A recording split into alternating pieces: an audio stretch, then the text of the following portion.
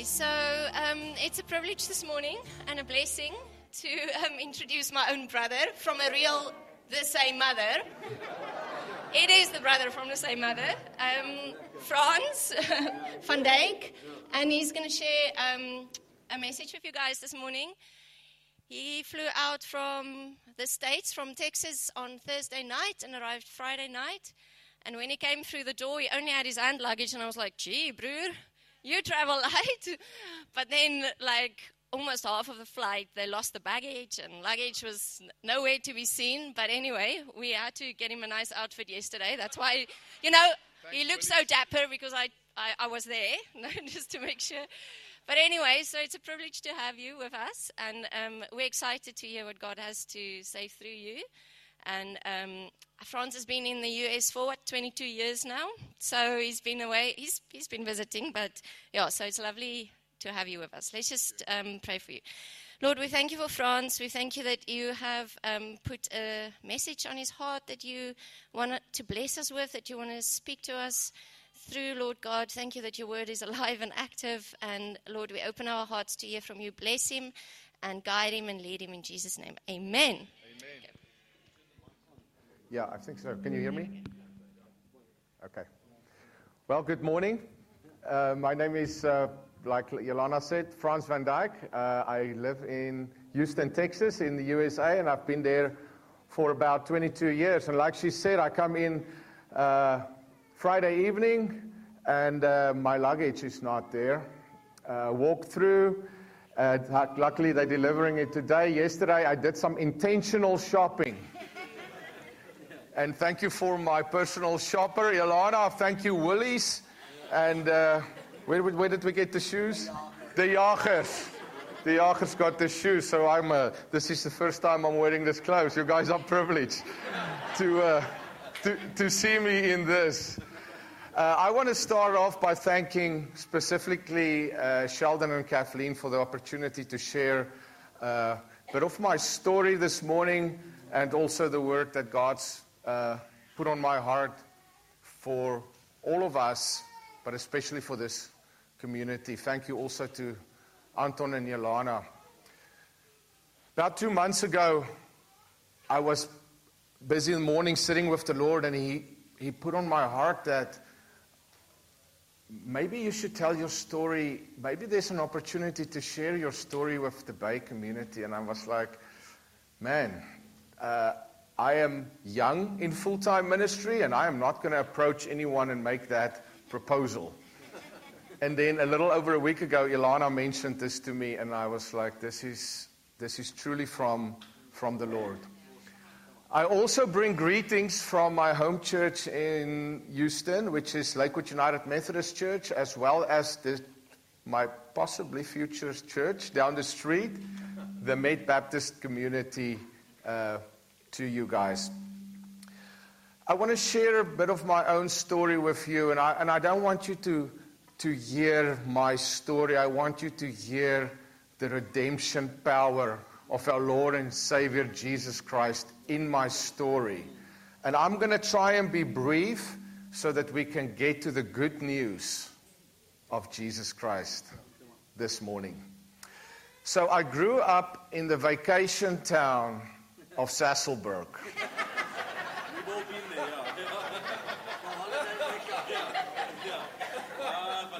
If you don't know where it is, it's right on the Vaal River across from Gauteng. We are Free State.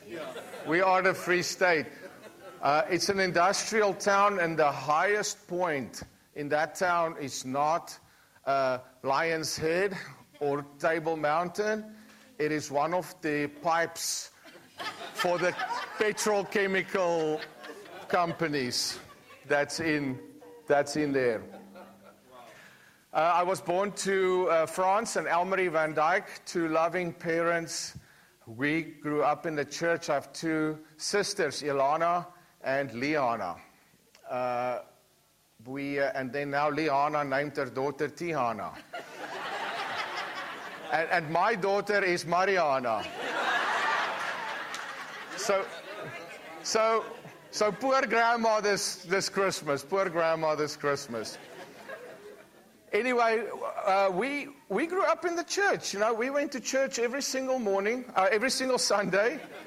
We went to Sunday school, and we went to church most Sunday evenings. But as a child growing up in the church, messages were right over our heads. The messages were loaded with fire and brimstone. The pews were uncomfortable. People were always miserable. I think I can speak for Ilana too, we did not enjoy church growing up. Not at all. School, primary school, I loved school. Maybe for the wrong reasons. I loved sport, and I loved my friends. And that's where I was also introduced, actually by my dad, but I was introduced to my first true love. Rugby. So needless to say, typical Afrikaner upbringing. Reformed church, loved rugby. Could barely speak a word of English. Played rugby, was quite accomplished sportsman in other sports too, held some leadership positions even from a young age. I had a lot of friends, but I always had this little inferiority feeling inside of me, which if you didn't know me really well, you would not have known about it. But always felt a little uncomfortable, especially in the company of people that I did not know, was not familiar with. Went to high school, same thing, excelled at sport, leadership positions, and around 14 or 15 I started experimenting with a little bit of drinking here and there. Then when I was 16, I played rugby with boys that were 19 years old. I played provincial rugby in high school, and that is really where this partying and drinking started escalating a little bit. 1994, I finished high school, the same year as the first democratic elections in this country. My whole school career, I did not attend school with anybody else than white people. That year was the first year we had standard sixes coming in that were not white. So needless to say, I had no idea what was going on out there. We grew up in apartheid generation, went to university after that, and that was the first time I was in class with people from other races. Had full scholarship for rugby in university, Vaal Triangle Technikon.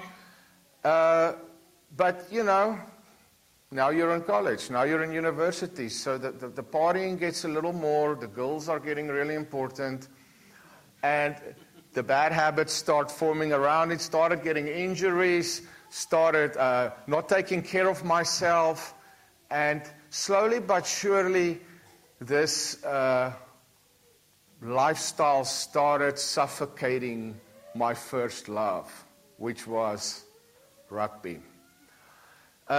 I forced a 3-year degree into 5 years. And then after a couple of years working sales jobs around Johannesburg, one evening I was sitting with a friend of mine that came to visit from Houston. He came to visit his family for Christmas. And we had a few brandies and cokes and bribed something. And he's like, hey, why don't you come to the States with me? I thought long and hard about it, and after 5 minutes I said yes. I was 22 years old, I didn't have a family, I had zero responsibilities, I quit my job, and about a month later, on January the 18th, 2000, I arrived in London for a little layover. Ilana at that time was already in London. We spent a couple of days together.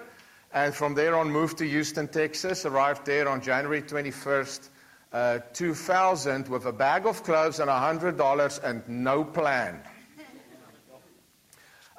We got kind of plugged in with the rugby club there, slept on people's floors, on couches, did some odd jobs, construction work, painting. The plan was to do some odd jobs, save some money, travel the country, and be back in South Africa after a year or two. Well, that's 22 years later. I met so now I'm in this foreign country. I don't have any accountability. I don't have any nagging parents or siblings that care for me. And now the party is on, and things just went from bad to worse. Met Claire, my wife, in 2001 in a bar. We got married in 2003, and our daughter Mariana was born in 2005. And I really thought that the birth of my daughter would slow me down, but no, it did not. Things really just got worse.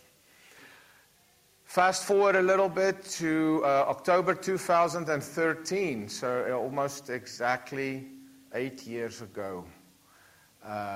After another episode, Claire got quite upset, and usually she would get mad, and then I would slow down a little, things would get a little better, and then it would be only a matter of time before I took off again, and this time something was different. I could see it in her eyes that she was done with the drinking, and that she was most probably done with me. At that time, I tried so hard. Sheldon talked about striving earlier. I tried so hard to quit drinking by myself, and that was the first time that I realized that I cannot do this by myself. Praise the Lord for His love, mercy, and grace. I knew a friend of mine, a good friend of mine that was already in recovery, and I picked up the phone and I called him. And I told him what was going on. He said, well, you're going to South Africa for Christmas. Why don't we meet in January once you came back? We set a date, and 8 years ago, we came here for Christmas and got back, and I met with him on January the 12th, 2014, and I have not had a drink of alcohol since that day. Praise the Lord for that. About a month later, I was sitting in a worship service at my church. We were partaking in the Lord's Supper, and the Holy Spirit came and He hijacked my heart. And I accepted Jesus Christ into my life that morning, and that radically changed my life as well. So from that time on, things were not just plain sailing. Things got a lot worse in relationships before they started getting better. But I can say over the next 7 years, I had an amazing job, beautiful relationship with my daughter, relationships with my family, my parents were all restored. And so seven years later, so let's go to 2019. Sitting at the dinner table with my wife and my daughter one evening, and I just lost conscious and passed out. They thinking I'm joking around. And this is actually on video because we were playing a game. And Claire came and she shook me, and I came to her. I was all confused, and we raced to the emergency room. They do all kinds of tests. Nothing wrong. They take me to the hospital, keep me overnight for observation. Nothing wrong. Leave, go to the cardiologist. They think I may have had a stroke. Nothing wrong. Even wore a heart monitor for 40 days. They cannot find anything wrong, and life continues.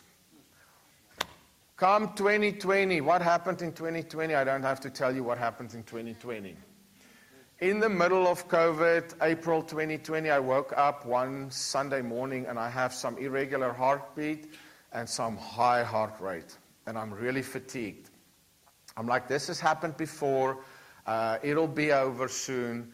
A couple days later, it's not over. It's still there. And I do the responsible thing. Nothing. I don't go to the doctor. I continue drinking coffee and eating what I'm eating. I continue exercising. And then Friday, almost a week later, I started feeling some abdominal pain. and did not sleep that evening. Still Saturday morning, did not go to the doctor. I FaceTimed the other doctor in South Africa, my sister. I tell her what's going on with me, and she goes, "You need to get to the emergency room immediately." I'm okay. So I'm not home. I'm driving home that Saturday morning, and I get home, and then I take a shower, and I shave, and I pack my backpack because I have a feeling I'm not coming home right away.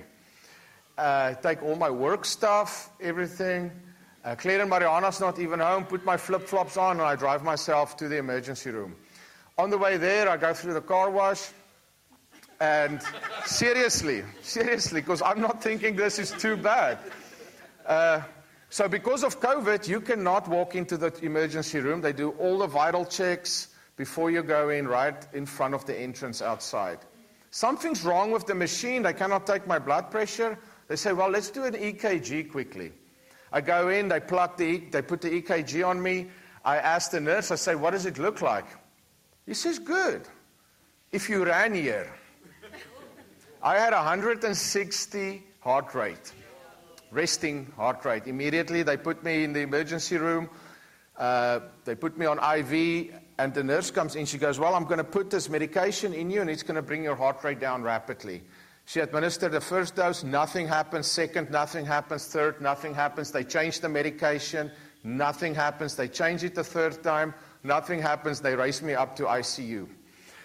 So now the weirdest thing is I don't really feel sick. So I get in ICU, and 90% of the people is unconscious. And I'm chatting away to these nurses. I'm actually walking to my bed, and it's just FaceTiming with my family and my friends. But the one thing that concerned me, they hooked me up to this monitor, and every time my heart rate would go above 150, that thing would shout. Next morning, cardiologist comes in. He says, what you have is afibrillation, irregular heartbeat. It's almost like an electrical short in the heart that prevents blood from going through on a regular basis. And if it doesn't improve, we're just going to shock your heart back into rhythm, which they did. I go home. I go see the cardiologist a week later, and I'm still all smiles. This is not that bad. And he looks at me, and he says, this is some serious S. You can finish that word. You had congestive heart failure at the time you arrived in the hospital. So they did another echocardiogram, I think is what they call it. A week or 2 weeks later, the echocardio specialist calls me and says, Mr. Van Dyk, a miracle happened. Your congestive heart failure completely reversed itself, and you now qualify for a procedure which we call a catheter ablation, which we just put 2 stents through your groin, and we burn the damaged scar tissue in order to fix the problem. And I've not had a problem since that day. So this is not the end of this COVID subplot. 2 months later, I'm leaving the house. We're working remotely like everybody else in the world. But Houston and Texas started opening up a little, and we started taking some of our clients, I'm in sales, for lunches. I'm driving to lunch with a client, and the phone rings, and it's my manager. And this is the job that I've worked with for 7 years, made a lot of money. I was really just sailing through life. And he's like, I've got Jennifer on the line with us. Now, I know who Jennifer was. Jennifer was the HR manager. So I'm like, this is not going to go well. No, you only talk to Jennifer if you have to. So they go, well, thank you. We're so sorry. It's COVID, market conditions, oil and gas. We're going to have to let you go. They explain the procedure. That was 10:30 in the morning. 1 o'clock that afternoon, my email was shut off. Done. I still went to lunch with my clients because after 7 years, you're friends with these people. And while I'm sitting at lunch, I get a text message from our youth pastor at church. I've been I volunteered there for the past 4 years with youth ministry. And he wants to talk about how we're going to do small groups with COVID. We're getting back together. And so I said, okay, cool. We get on the FaceTime call. And I said, hey, can you hang out? Can you hang around after the call? Sure. And I talked to him. I said, listen, I just lost my job. I wanted to come and volunteer a little more, but I really have a lot of time on my hands now. He said, hold on. That evening, they have a finance committee meeting. The next morning, he calls me. He says, well, you can start as an interim assistant youth director as soon as you want. So I started working at church the next Monday, and then 2 months later, I applied for the full-time position, and I've been there for 1.5 years in full-time ministry now. And I am, if God willing, I'm moving actually on to another opportunity at the end of January. We'll see how that works out. But as you can see, this is just bottom line a story of the redemptive power of Jesus Christ. So this season, these last few months, the Lord continuously took me back to the beginning. In my Bible study, in my devotionals, He took me back to the beginning of this, of His story. This is a story of a loving father pursuing a loving relationship with all of his children. But unfortunately, this is also a story of these same children acting up time and time again and not living into the purpose which they were created for, which is to love Father with all their heart and mind. And not just that, to love one another in the same way. Sin came in, and unrepented sin will damage or destroy any chance we have with having a relationship with a loving Father and with one another. So Abraham and Sarah were minding their own business, whatever they were doing back in the desert in that day. Abraham probably attending to his flock, taking care of his family, and then the Lord came and spoke to Abraham. And we go to Genesis 15, verse 1. After this, the word of the Lord came to Abram in a vision. Do not be afraid, Abram. I am your shield, your very great reward. But Abram said, O sovereign Lord, what can you give me since I remain childless, and the one who will inherit my estate is Eliezer of Damascus? And Abram said, you have given me no children, so a servant in my household will be my heir. Then the word of the Lord came to him. This man will not be your heir, but a son coming from your own body will be your heir. He took him outside and said, look up at the heavens and count the stars, if indeed you can count them.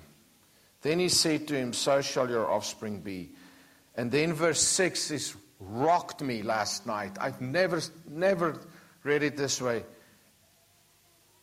And this is what the theme has been this morning so far. Abram believed the Lord, and he credited to him as righteousness. And then a little further down, verse 17, when the sun had set and darkness had fallen, a smoking brazier with a blazing torch appeared and passed between the pieces. On that day, the Lord made a covenant with Abram and said, to your descendants, I give this land, from the river of Egypt to the great river, the Euphrates. But you're going to be slaves in a foreign land for 400 years. So I don't care how cool that promise is.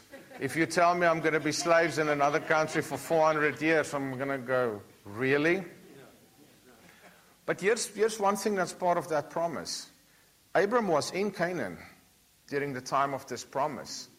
God made the same covenant with Jacob later on. And then the Israelites, Moses saw this promised land.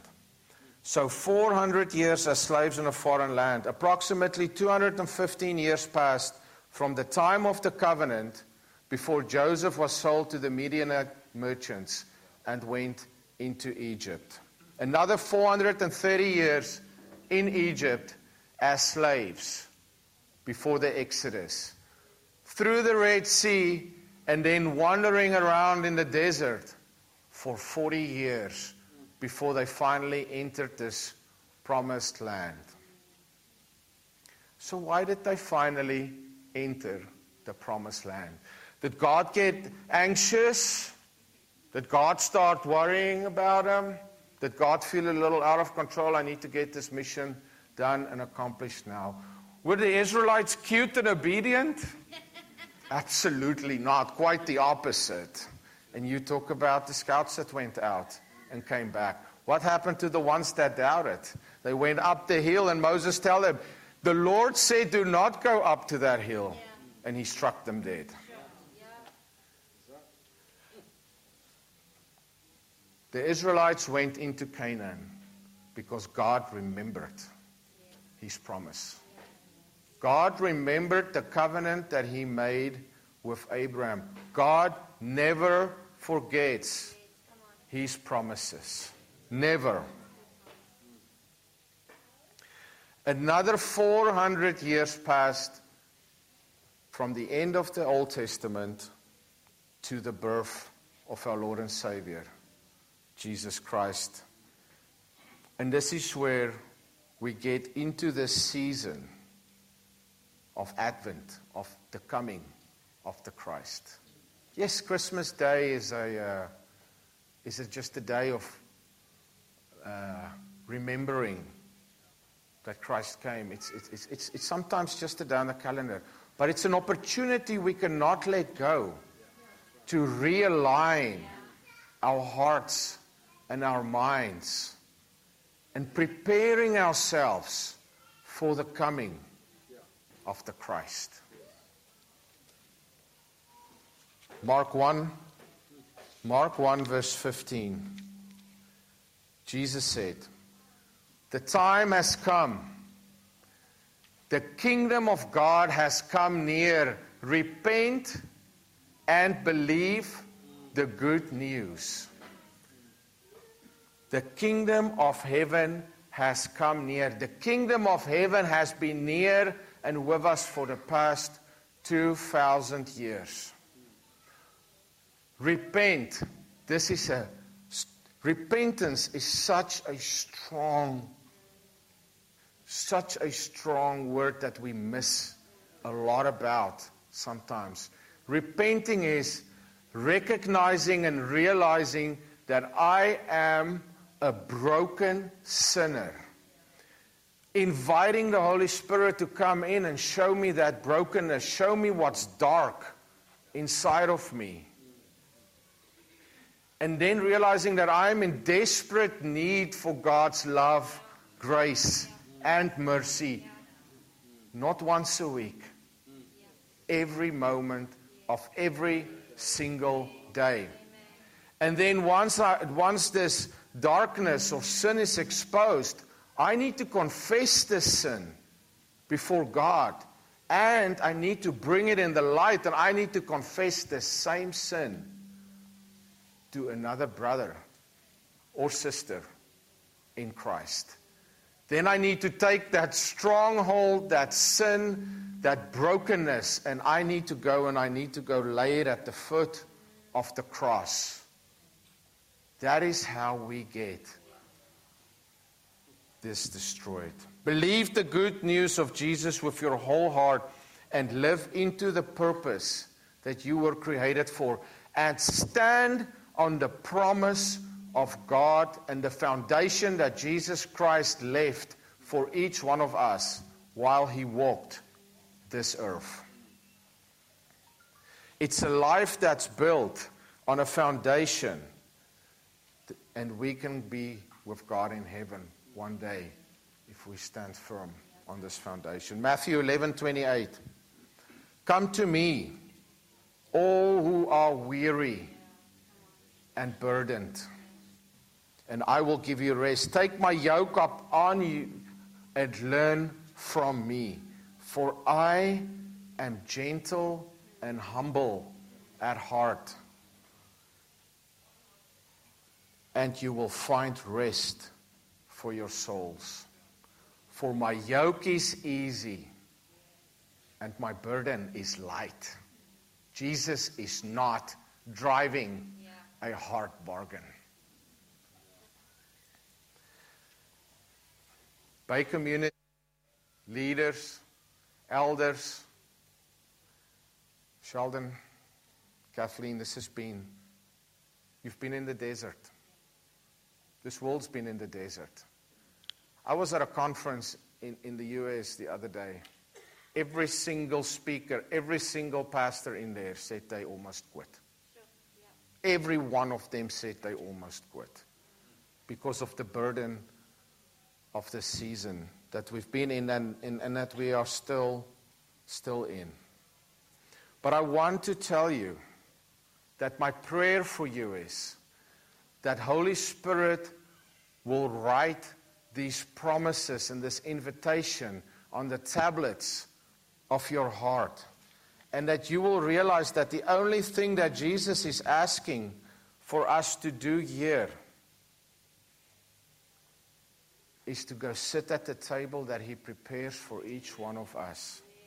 Every morning when we wake up, there's a feast prepared for us. And Jesus is asking you, come and feast with me today.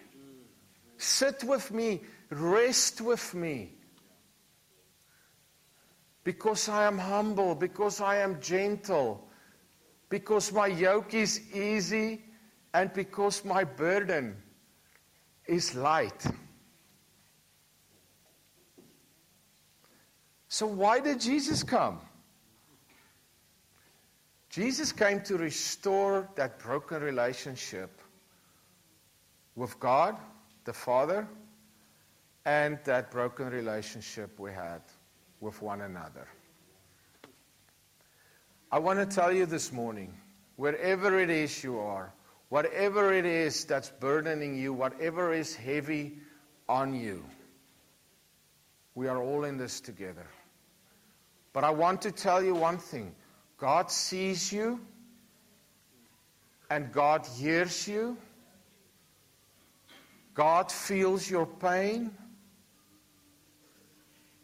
God celebrates with you in the victories. And God cries the tears you cry. And God hears your cries. But above everything else, God remembers his promise. It's about 2,000 years from the time that he made that promise to Abraham to the time that Jesus came into this world. And it's about 2,000 plus years since Jesus walked this earth. I want to leave you with these words from Jesus. John 14, verse 27. Peace I leave with you. My peace I give you. I do not give to you as this world gives. Do not let your hearts be troubled. And please do not be afraid. Let us pray. Lord, thank you for this community. Because there's no darkness for you. Even the dark is light. Even the darkest place in our own lives, our hearts, is light to you. Lord, show us what we need to turn that dark side of our heart upside down so it can face the light, so that your love and your grace and your mercy and your power can heal us, so that we can be the lights to this world in this dark time that you created us to be.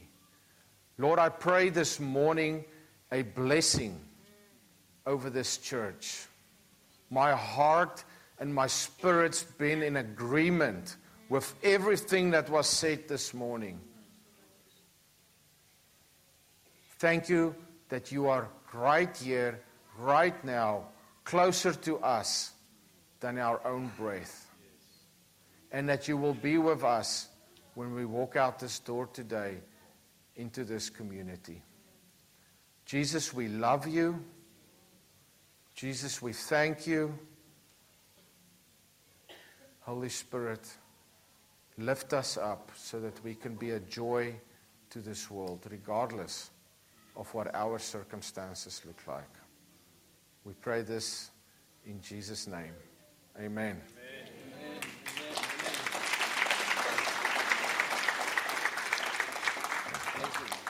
Okay. Amen. Well, bless you, Frans. Thank you, my brother. That was it's a timely word for us to remember. Because as I said here before, if any promise we're going to have, God is going to test it. And that I just want to pray over you, okay, because you've got a decision coming up or things happening with you. And there's something about when you walk into that term full-time ministry, you know, it's like that because we're all in ministry for the Lord. But there's those that are called to serve the church and lay their lives down before that. And your story of redemption is exactly God's heart of aligning you so that your story becomes a part of the journey of what you believe and to see in other people. And I just let's pray over this man, what God's got in store, because I can see the pastor's heart that's in you, that you want to help people, you want to see them come alive because you've been there. And you want to see redemption power working through their hearts and their lives. So, Father, just thank you for Frans. We thank you for Claire. And your daughter's name? Mariana. Yeah, Mariana, one of the Ayanas there. So, Father, we want to thank you that your hand is upon this family and this man's life. Lord, we want to thank you that as you stirred his heart 2 months ago about coming to release a message here, that we had no plan on how that would work out. But then we rest in your spirit and it all falls into place. Father, I pray that as you position this man for what he's got in store and lined up. And I pray that what he's lining up, he's saying in January next year, I see the Lord ordering your steps as you trust and you believe in him and you've learned in that. But Father, we thank you that you are creating a way that you will give this man a people that he will learn to lead and to see them come alive in the things of God. I thank you for the pastor's heart upon him that speaks with true compassion and true comfort over the people, that we can lean into you, Lord Jesus. So, Father, we pray your blessing upon these decisions, all meetings he has with people. This is not a job he's going for. This is walking in a calling that the God has aligned for him. So we just, I feel there's something on that. It's not a job. You're not looking for a job. You are, and I've said to people, I haven't had a job for about 12 years, but I do what I love. And Father, I pray that Frans will walk into what he loves doing and serving your body and your church and people. And we just bless you in your mighty name and power in Jesus' name. Amen. Amen. Thank you. Bless you, my brother. Okay, folks, keep going. Okay, holiday season is upon us. Your kids might be going to school for the next few days. We've decided ours aren't. We're going to go on holiday now. We're doing it. So stand firm, stand strong, enter his rest, okay, over this next few weeks and that. So Errol's preaching next Sunday. We've got Christmas on the 25th. Enjoy. Amen. Bless you all. Cheers.